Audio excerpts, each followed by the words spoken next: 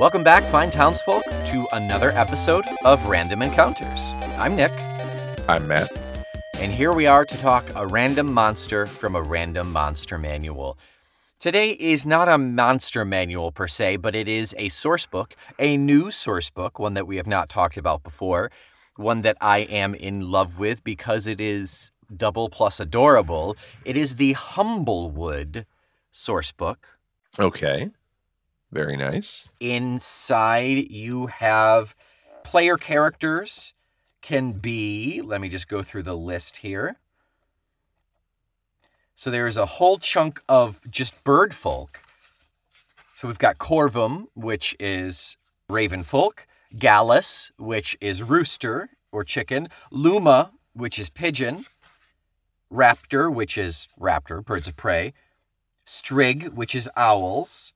Then we get into the other wild folk that you can be, Servan, which is deer folk, Hedge, which is hedgehog folk, Gerbil, which is from gerbil, so like mouse, rat, kangaroo rat. Small rodent. Small rodent, yeah. Mapach or Mapach, M-A-P-A-C-H, is raccoon folk. Vulpin, which is fox folk.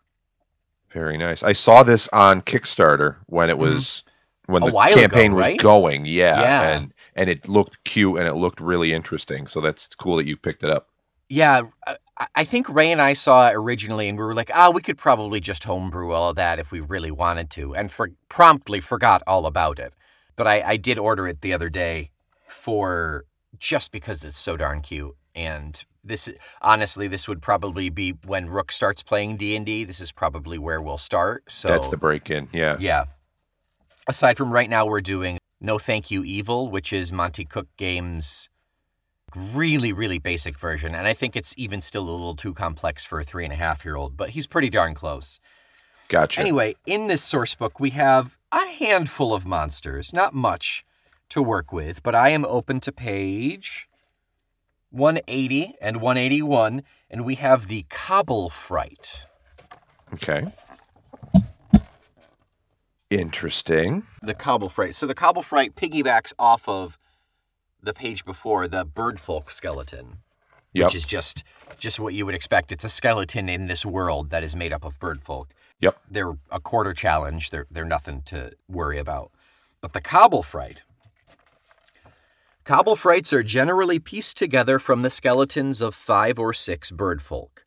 The combination of multiple bodies allows not only for a larger and more robust design, but also vastly increases the quantity of necromantic energies Cobblefrights contain. This increased capacity for power provides Cobblefrights with tremendous strength, as much as a dozen birdfolk combined. It also grants Cobblefright bones greater durability. Their remarkable power and resilience is somewhat of a double-edged sword, as Cobblefrights also require a large amount of necromantic energy to be sustained.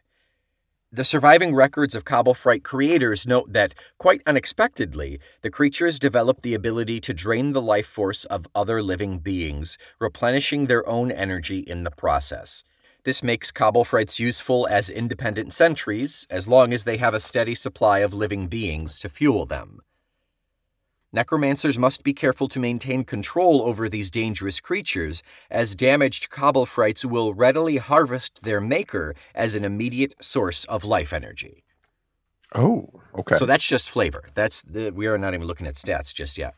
But thinking in the world of where most of your probably your biggest creatures are, the deer folk at probably 4 feet or so. This is cobbled together of several bird skeletons. It is a horrifying sight to behold.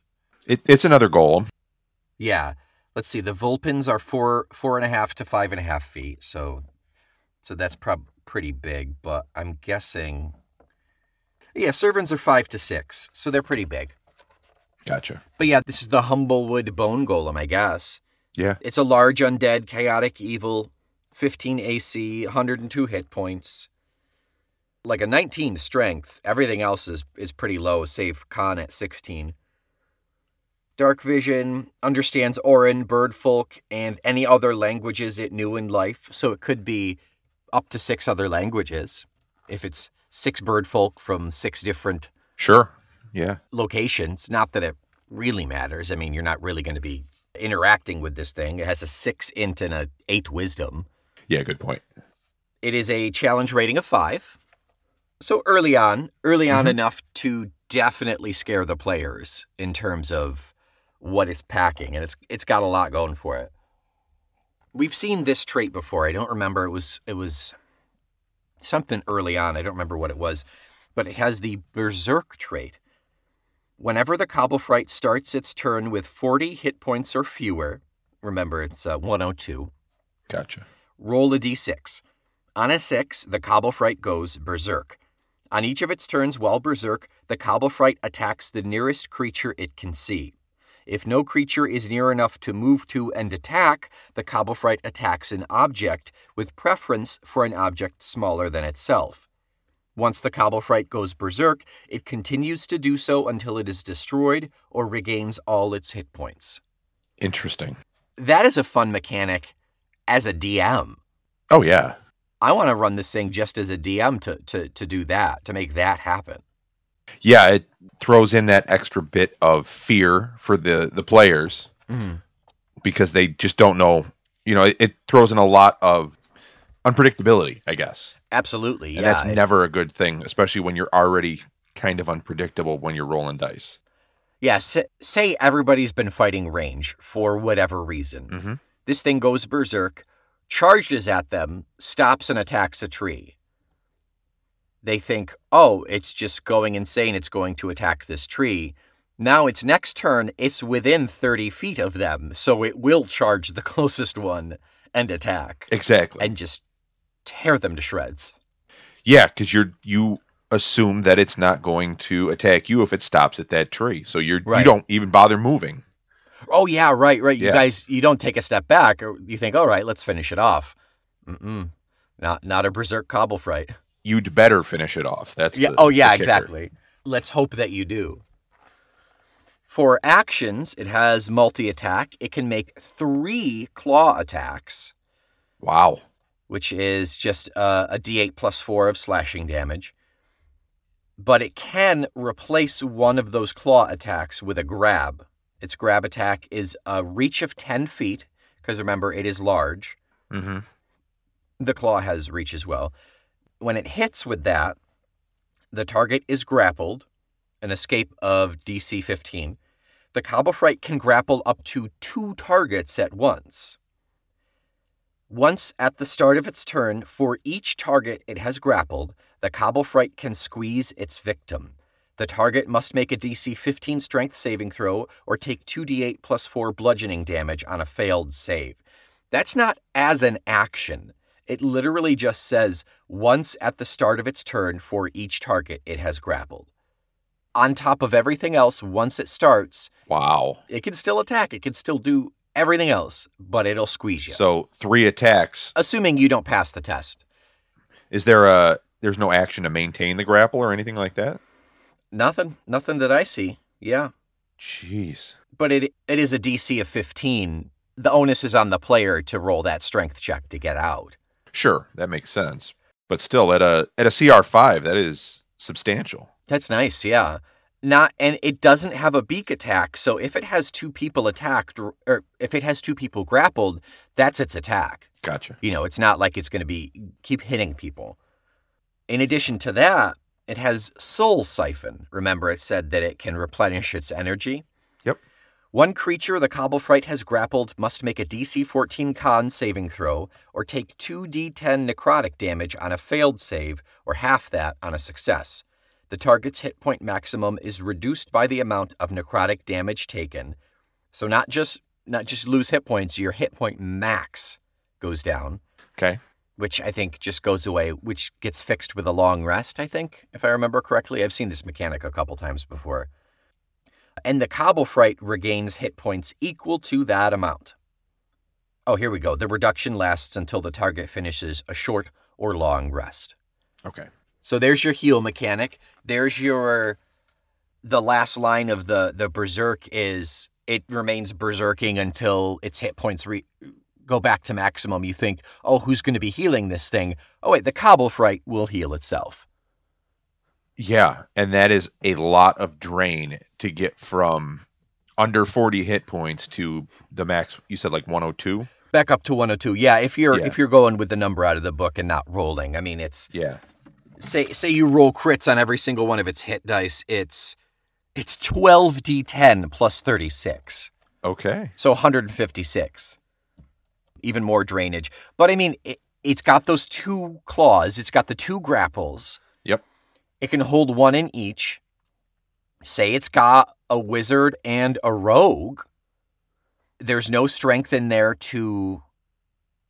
Well, sometimes people put strength in rogues, but that's just silly. So there's no strength to break the grapple, and there's probably no con to resist that drain. At that point, I would say the best option would be just have your barbarian or your fighter or whatever break them out. Oh yeah, take the yeah, I would give them if they want to sacrifice an action to physically do that, I would totally give that the okay, especially because your barbarian's going ham with giant fox fists, or I guess the raccoon would probably be the barbarian. I don't know. I haven't looked at the stats yet, but it could be the mouse. Could be the gerbil. I was going to say, you could always go against character and have it be the gerbil. Yeah, that's true. In Tasha's Cauldron of Everything, they basically say in there for character creation, like, listen, if you don't like the stats that the Firbolg has, here's a different way. Play a Firbolg and give 1 stat plus 2, whatever stat you want.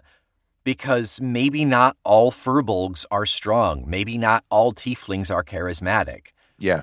So it allows you more flavor and more, I want to play this race, but I don't want to handicap myself, because instead of, it allows you to pick more than just flavor for your race, which is nice. That is really nice. I've often looked at creating characters and thought, well, why can't I be an ogre bard or something like that, and really play it kind of off character? And maybe he's not a great bard, but you still want to have a little bit of charisma in there just to make sure that you can actually perform bardic feats. Yeah, instead of taking the feat to up your charisma and sacrificing the buff to your scores. Yeah. Yeah. Yeah, absolutely. I love it. I know some like old school staunch players would be like, well, then what's the point? Well, like, it's making it more realistic. It's making it more of a flavorful universe, as opposed to everybody being in their own specific pocket of utility, I guess. Yeah, you're creating a narrative. So being artificially hampered by racial or class related numbers shouldn't necessarily be a thing. And to be fair, if I was going to play an ogre bard, I would make sure that part of it was handicap. Sure. I mean, you can't be an ogre bard and not have that happen. Right. There is that inherent flavor built in, but it's more character story now than mechanically, for lack of a better term, penalty on you for making that choice. Correct, because then you're hurting yourself, you're hurting the rest of the party, and you don't want to be the scapegoat. Right, exactly. And it diffuses we have a barbarian, it's going to be the half-orc. Or the opposite side of the coin, our half-orc is the bard. Oh, okay, great. Well, we'll see. We'll see how that goes, Exactly, yeah. So yes, make your Gerben the barbarian. No one will stop you. No one will judge you. Correct. Yeah. And because if you're going to have a raccoon be anything, it's probably the rogue. It's got to be. They already have the mask. They have the mask. No one will recognize them. Exactly. So let's go thoughts on Humblewood for what very little you know, just the idea of being in this universe, having these animal forest characters, specifically focusing on birdfolk, obviously, with those different varieties. It feels a little bit like, we've talked about this before, I never remember the name, the Mice Knights of Mousetopia. What's the Oh, Mouse Guard. Mouse Guard or Redwall. It's straight up Redwall is what it is. Yeah, it's not original by any stretch of the imagination, but I really like the idea of kind of branching out the bird folk aspect. And it's not just, okay, you're a bird folk, and if you choose to be an owl, that's flavor. If you choose to be a canary, that's flavor. This is, we're going to give you a couple different paths to go down with this specific thing that up until this point basically was very one note. Yeah, your 5e options were Kenku or Aarakocra. Exactly. And granted, you could flavor Aarakocra a little bit. Like, I had the dream of playing a peacock Aarakocra who was just this fancy fop of a swashbuckler, but it would be the same stats as every other Aarakocra. It would have the same thing. It's really just that skin. Yes. This allows for a different tack. Yeah, before it's just like you're playing in a video game and you're selecting the different color that you want your bird to be, as opposed to actually giving it any kind of substantial bump in stats or anything beyond flavor. So I really like that you could play a rooster. You could play a bird of prey, which is something that most people probably would choose if they were being an Aarakocra anyway, I would assume. That's true, yeah. I mean, the standard picture for Aarakocra is an eagle head. Exactly. However, I did play in a very short-lived game, unfortunately, because it was a lot of fun. I did play in a very short-lived game where one of the players, she was the rogue, and she was a goose. She was a goose. Oh, that is cool. Aarakocra. Yeah, because geese are assholes anyway. So yeah, she was. Her name was Colleen. Colleen. Very nice. Yeah, yeah. I remember one game you were going to run, and you sent us a bunch of different characters for, and it was like a high level 18, 19, something like that type game, and one of them was an Aarakocra, and I believe that was the one I was going to pick. He was like an Aarakocra monk. Oh, yeah, that's also, that is a standard. Aarakocras are sick monks. Yeah, and I was going to play that. I drew up a backstory and everything for him, and then it was one of those never wound up happening. Then life happened, yeah. It was just going to be like a one-shot type deal, I believe. Yeah. Yeah, so I would love to dip my hand in that as well. I think it's a really cool race, and there's a good amount of possibility there when you're playing with them. So the fact that they even open it up more with this is great. Yeah, that it's not just new races of bird folk, that it is that kind of forest environment as well.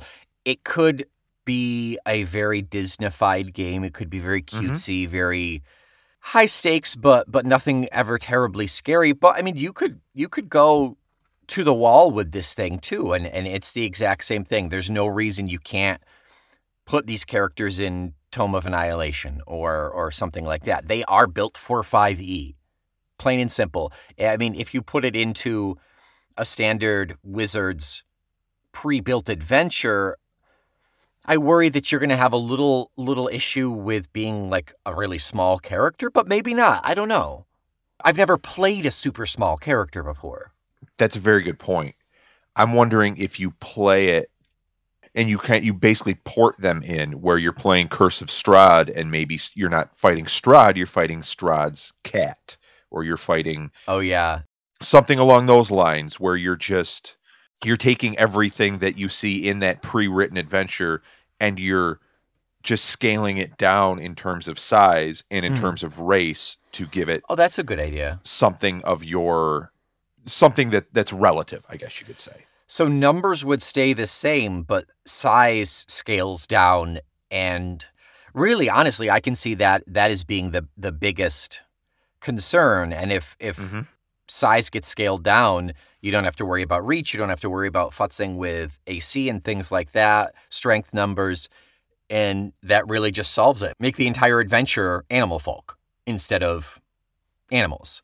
I would tend that way. However, I would still try to work in something along the lines of a stealth or something to that nature, where you're still in this world. There are still humans and half-orcs and goblins and so on and so forth, that you, maybe if you're a rat or you're gerbil or even you're a small bird, they may not notice you. But if you get that goose, if you get that raccoon, you're going to have to try to roll some sort of stealth to avoid detection.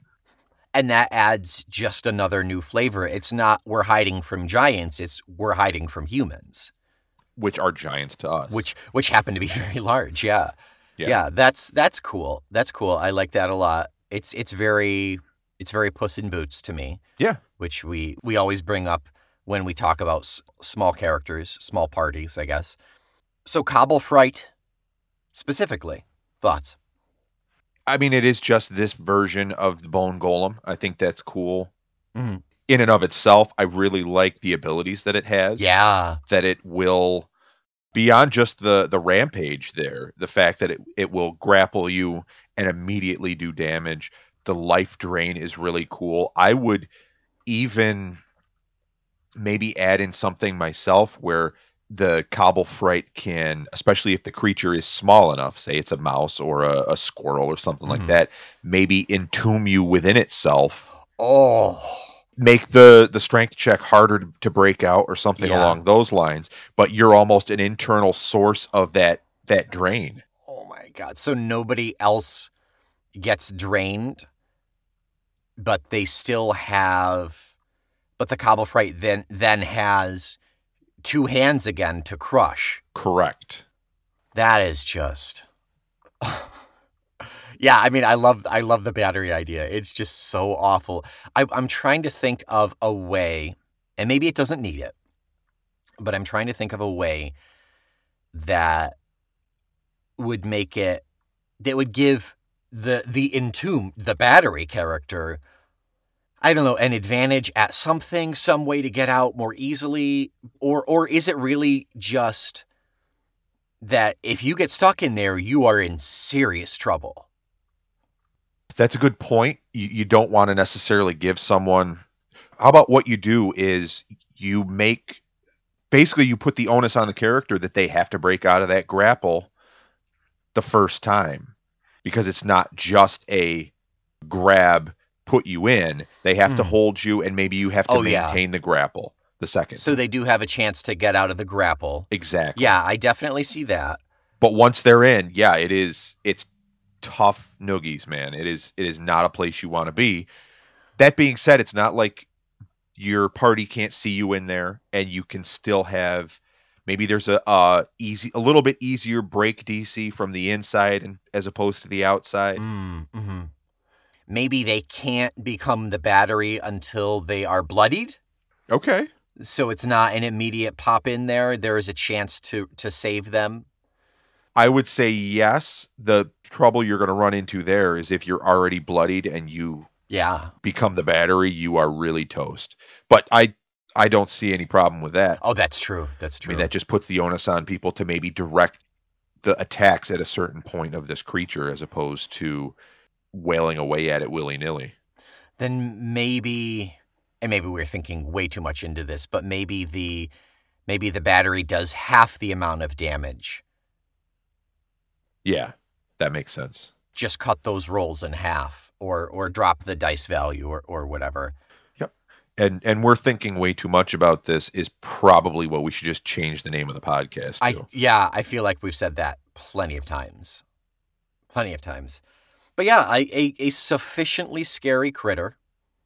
Some nice mechanic to make it more than just fighting a big old bone golem. Yep. I like it. I overall like it. I'm really intrigued by this system. I think it's cute and it's fun and it has a lot going for it. And in the source book itself, unfortunately, they don't have a monster manual for Humblewood. They just have what's in here. But they also have a straight up an adventure arc. Looks like a pretty big one. I haven't read through it yet. But I looked up Humblewood as well because it just looks interesting to me, and it looks like they have some free stuff you can download as well. Oh, nice. Okay, for monster manual stuff? It looks like it's more along the adventure side, but okay. It looks really interesting and something that I kind of wish that I had jumped on at the Kickstarter and maybe got some of that stuff for free. Yeah, well, we'll take a look at Humblewood. And I suggest everybody else take a look at Humblewood. Their minis are adorable. Well, okay. Gosh, how many adorable PCs would you give the Cobblefright, Matt? As batteries? Let's see. Adorable batteries. Adorable batteries. Okay. Yeah. Like I said, I really like the character. I really like the system in itself. I mean, if I was going to rank the system, it'd be pretty high up there. I think the Bone Golem is just a minor piece of that system, so I'd probably just go with a solid 4. Okay. But I think that the overall, Bone Golem, mechanically, with as a monster. As a monster, maybe it would pump it up to a 5. I don't think you can do much with this beyond just the big scary. That's true. Monster. Though I do think it obviously sets you up for the evil rat necromancer or whatever. Right. Who created this thing? Yeah. Okay. I'm okay with a 4. If you want to go back, go to a 4. That's a good point. I'm having the Humblewood flavor. I think it gave it a little more in my mind than it really deserves. But you're right. You can't do a whole lot with it.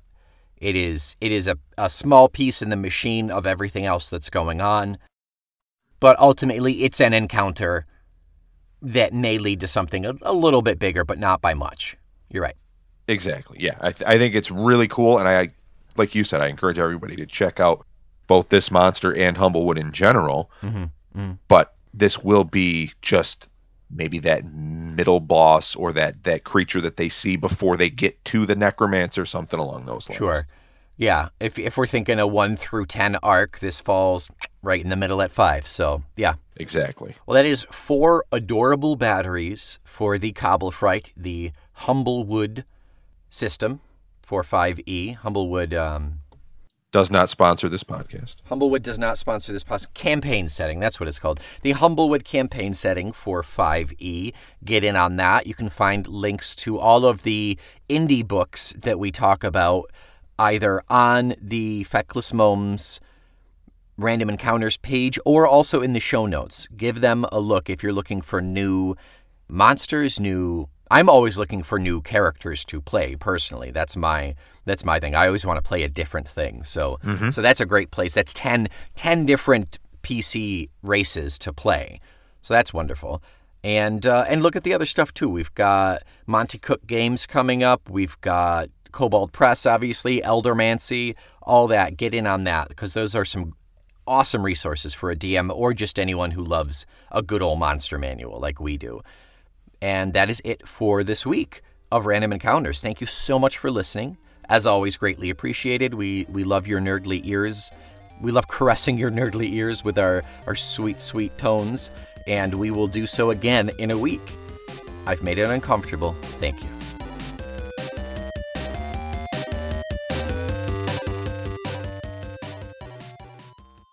Hey, Random Encounters is a proud member of the Feckless Gnomes Audio Network.